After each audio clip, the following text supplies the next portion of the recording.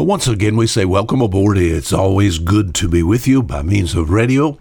Our program here called The Fisherman's 5-Minute Look at the Book. We're right here in front of you now. Morning, noon, and night. I don't know exactly when you're listening to our program. Just, I thank the Lord that you're there. Yesterday we started. I read a book not too long ago. It's on the subject of some men in the South Pacific. Some men who was in a scout bomber, found themselves in trouble, loss of power into the South Pacific. They plunged on a rubber raft, a 4x8 rubber raft there, just drifting in the South Pacific. Seems as if no hope, no help was there.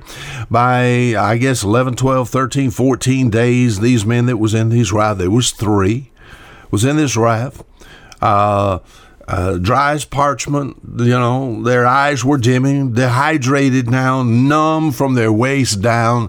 They were dying. They were adrift. I find a parallel with that. I find a parallel as far as even with the Bible.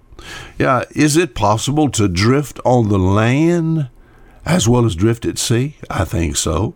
Yesterday we made reference to the nation of Israel. If you got through the book of Genesis, you got into the book of Exodus there. And there on up to the time of Joshua, we have the nation of Israel. God called them out of Egypt. Well, what'd they do? They got in the desert.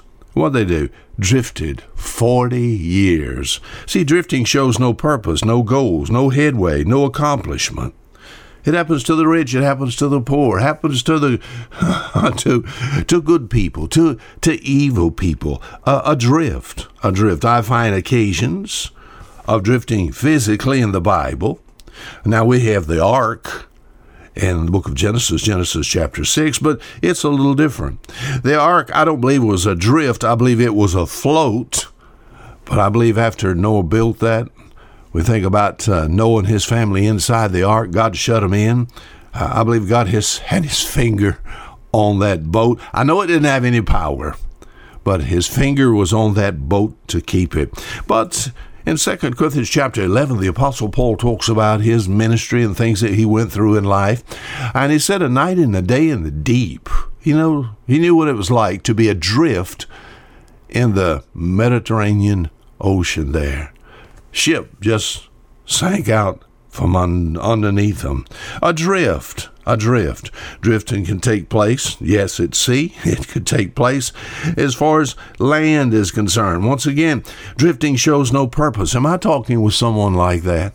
I've seen people, as far as good was concerned, they're basically good people, but adrift. You said, what are you talking about? It has to do with people who lost power.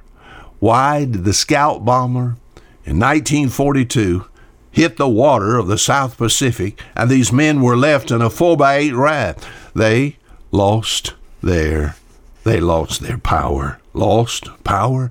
Drifting is very dangerous. The intro for our program, the Mariner's Call, usually heard on the weekend, it goes something like this. I was drifting away on life's pitiless sea. The angry waves threaten my ruin to be. There's a song, it's called Harbored in Jesus. It says, once I was drifting, lost and in sin.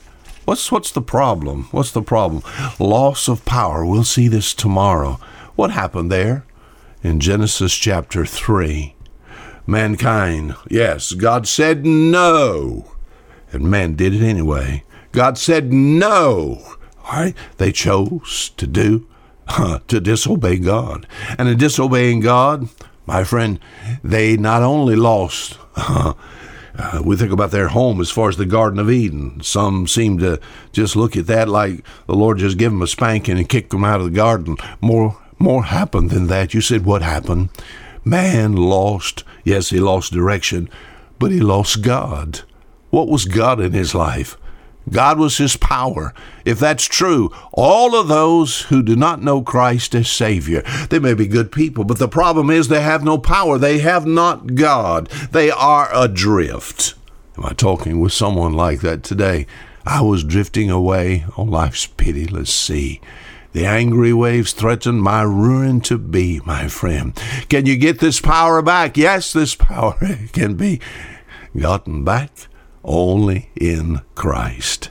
Now until tomorrow, the same time, Fisher Munn saying goodbye.